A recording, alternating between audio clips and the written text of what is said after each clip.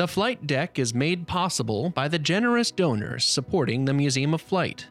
You can support this podcast and the Museum of Flight's other initiatives across the United States and the world by visiting museumofflight.org/podcast. Hello and welcome to this episode of The Flight Deck, the podcast of the Museum of Flight in Seattle, Washington.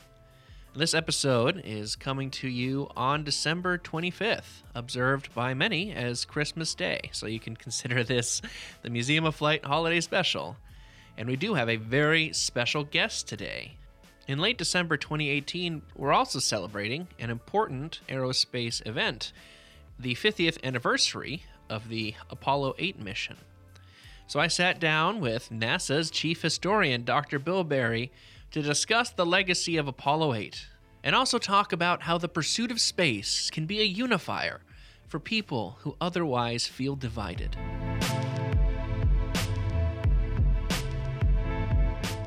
The 60s are an interesting time because, of course, everybody, particularly the Soviet Union and the United States, are sort of duking it out for advantages in space, but they're also afraid that the other guy's going to get an advantage on them. So that there were some things that we could agree on, one of which was that we shouldn't be putting weapons in space to drop on each other. The Soviets kind of didn't really abide by that necessarily. They had a secret program to put nuclear weapons.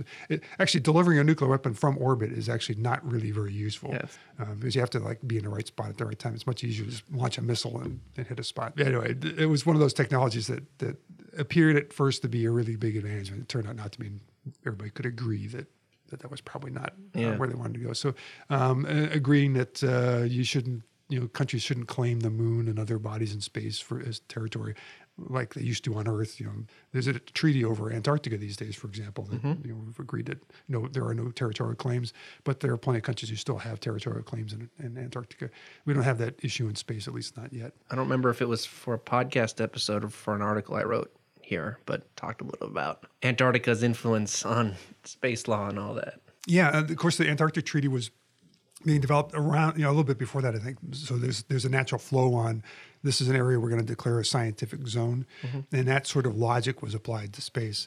So a lot of treaties get written. So the Outer Space Treaty on returning astronauts, for example, if an astronaut spacecraft comes back unscheduled and lands someplace other than where they planned, like in the Soviet Union or cosmonauts land in the United States, we agreed that we would return them to their home countries, and which of course was not a given at the time. That's fair, yeah. So, chuckle about it now, but I was born far removed from that time, so it seems kind of silly, and all the whole Soviet U.S. thing seems kind of silly from the perspective of here we are 30 years after the end of the Cold War, but it was really serious stuff. I mean, it was space competition between the two systems was a really big thing, one that we're willing to spend $25 billion on in the 1960s to send people to the moon, because we thought it was important to prove that the U.S.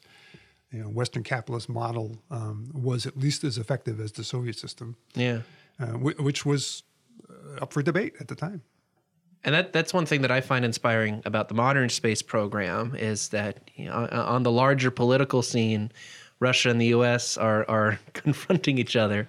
At the same time, though, our scientists and our space programs, when a U.S. astronaut goes up, they're going in a Russian capsule to a space station designed by Russians and Americans and Japanese and Canadians and European, all over the world. So it's inspirational to me in that there's all this stuff going on in the world, but at the same time, we've managed to pull together over this. Yeah, well, space is really hard, and it's expensive because it's hard, and no one country wants to spend a gazillion dollars or whatever their currency is to do things in space. So this sort of limited stomach for spending on space. In the United States, we spend less than half of 1% of the federal budget on NASA. That's still about $20 billion a year. That's not chump change, but in the large scheme of things, it's a pretty small investment. Yeah. And most other countries spend less than we do in terms of percentages on their space program. So it makes sense to get together, and engineers and scientists who work together they speak the same language, math, right, largely. And so that's an international language. It's easy for them to get. And once you get them together and they start talking about problems, the issues over, what their government says about one thing or the other, or things, those things, for engineers and scientists, those things generally are sort of secondary considerations, I think, sometimes. And it's really easy for them to kind of get engaged in the process and get excited about a problem that they need to solve together. So the working level relationships between the United States and our partners on the space station program, from wherever they are on planet Earth, are generally really positive. And we work to make sure that's true. It's not always easy to work those things out, but it is a focus of things and one that I think sort of comes naturally to the scientists and engineers. And you've had a chance to experience that firsthand before your work as the NASA chief historian. You were representing NASA in Europe. Talk about great jobs at NASA. Getting to be the chief historian, and just before that, I get to be the NASA Europe rep, which is great. I was assigned to the embassy in Paris, and I traveled all over Europe talking to our partners in Europe about various things. It was that job's sort of a glorified bureaucrat job, because we have folks in Washington who basically do the same thing, except they have to do it in Washington, D.C. I get to do it in Europe. I would much rather do it in Paris than in D.C. Which is a lot more fun. And before that, I'd spent about 6 years working on our relations with Russia in our office in Washington, D.C. So I get to see lots of that stuff. And it's one of those things that's really gratifying to see how much space inspires people to do their best and to be creative and effective and to work together in a positive way. So, yeah, it's one of those activities that I think it's hard to imagine why anyone would object to spending a few tax dollars on. Now, this episode will release on December 25th. Many celebrate that as Christmas Day, but in 1968, people around the world also celebrated the Apollo 8 mission, which took place over Christmas of that year. So as people listen to this, it'll be the 50th anniversary of the Apollo 8 mission. What are some reflections on that? Maybe some lesser-known stories or things from the Apollo 8 mission? Well, Apollo 8 was an amazing, amazing mission, and it kind of came about by accident. The lunar module wasn't ready yet. They were having problems getting the weight down and the performance of the vehicle ready. And so NASA is in this position in 1968, and we're trying to get to the moon by the end of the decade. The clock is running. We just gotten over the fire. Apollo 7's about to launch in October of 1968, and NASA's looking at the alternatives on how we're going to fly this sequence of flights, because we have to check out the lunar module, we have to check out the operations of these vehicles in orbit around the moon, and how do we make that operationally from the ground, how we make that work. Lots of issues, and you want to do a sort of a dress rehearsal. So there's this whole sequence of missions that have to be flown, and they really can't afford to wait for the lunar module to be ready. Saturn V's ready to go. We had 2 test flights on that. The first one went really well. Second one didn't go quite so well. There was this, what they call POGO, this oscillation vertically in the rocket. But they figured out how that happened, and engineers were really convinced they had that sorted out. So you get the big rocket ready to go. You get the command and service module ready to go. No lunar module. What are we going to do? And so they basically create this mission that hadn't really been planned. We'll just send a crew to orbit the moon, and that way we can test out, can we get to the moon? Can we fly astronauts on a Saturn V safely? How do we operate around the moon? And, does the system work? And we can kind of reconnoiter the place as well a little bit. So first crew to ever launch on a Saturn V, Borman, Lovell, and Anders, and they head out to the moon. By the way, unbeknownst to most people, but NASA's aware of this, and so the U.S. intelligence agencies at the time, the Soviets had been testing the system to send a couple of cosmonauts around the moon, and they had a whole series of test flights. They flew 5 test flights in 1968. We didn't know at the time, but each of those flights failed in different ways. So the Soviets weren't ever quite ready to go, but it looked like they might actually fly a mission in December. They had a launch window in December. And so we're kind of nervous about whether they're going to launch and get to the moon first and beat us to the moon. So that was another motivation for Apollo 8 is to send crew on the moon and kind of preempt the Soviets for a change. And so the crew launches, and it's a highly successful mission. The systems work really well, and it just so happens that they get to lunar orbit on Christmas Eve, and the crew sends back this message from lunar orbit on Christmas Eve, where they do some readings from the Bible, from Genesis, the first few words of Genesis, and this really sort of heartfelt ending. If you listen to the audio of it, Frank Borman, when he signs off, it just you could almost feel the loneliness in his voice.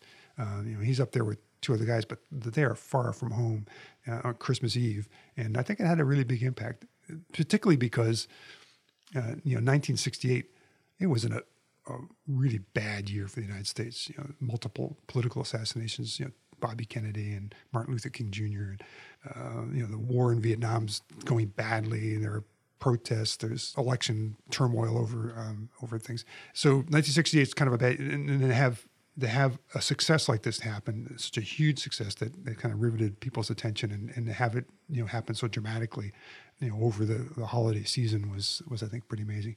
And to me, one of the biggest things is that Bill Anders, as he's taking pictures of the surface of the moon, looks out the window and sees the Earth rising over the lunar surface. And the whole crew gets excited to take some pictures there, the famous Earthrise picture.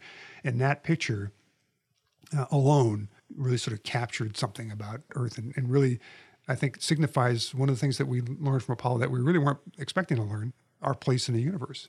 Is that picture, there's the barren, lifeless terrain of the moon, this black sky, nothing out there. And there's this one little blue and white, dot out there. That's our planet. That perspective you get from sometimes looking at things in a different way. We'd actually had a picture like that from a robotic probe. It was in black and white a couple of years earlier in 1966. So we'd seen Earthrise like pictures before, but to have it taken by humans, have it come back in color. And of course, back in those days, it wasn't digital. So we had to wait till the crew landed. They developed the film, and then they print the picture, and they go, "Oh my God, look at this picture." Yeah. And it became a cultural thing that has effects that are still rippling through to now, where people's perspective on Earth and humanity and our shared future together, and how fragile it all is. I think that's had a huge impact on things. So Apollo 8, an amazing mission in so many ways. And from the crew of Apollo 8, we close with good night, good luck, a Merry Christmas, and God bless all of you on the good Earth.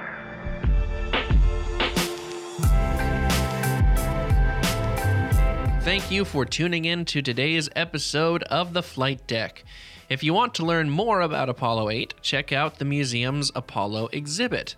But if you're listening to this episode when it comes out, you better move quick, because on January 2nd, 2019, we're closing our exhibit to install Destination Moon in its place.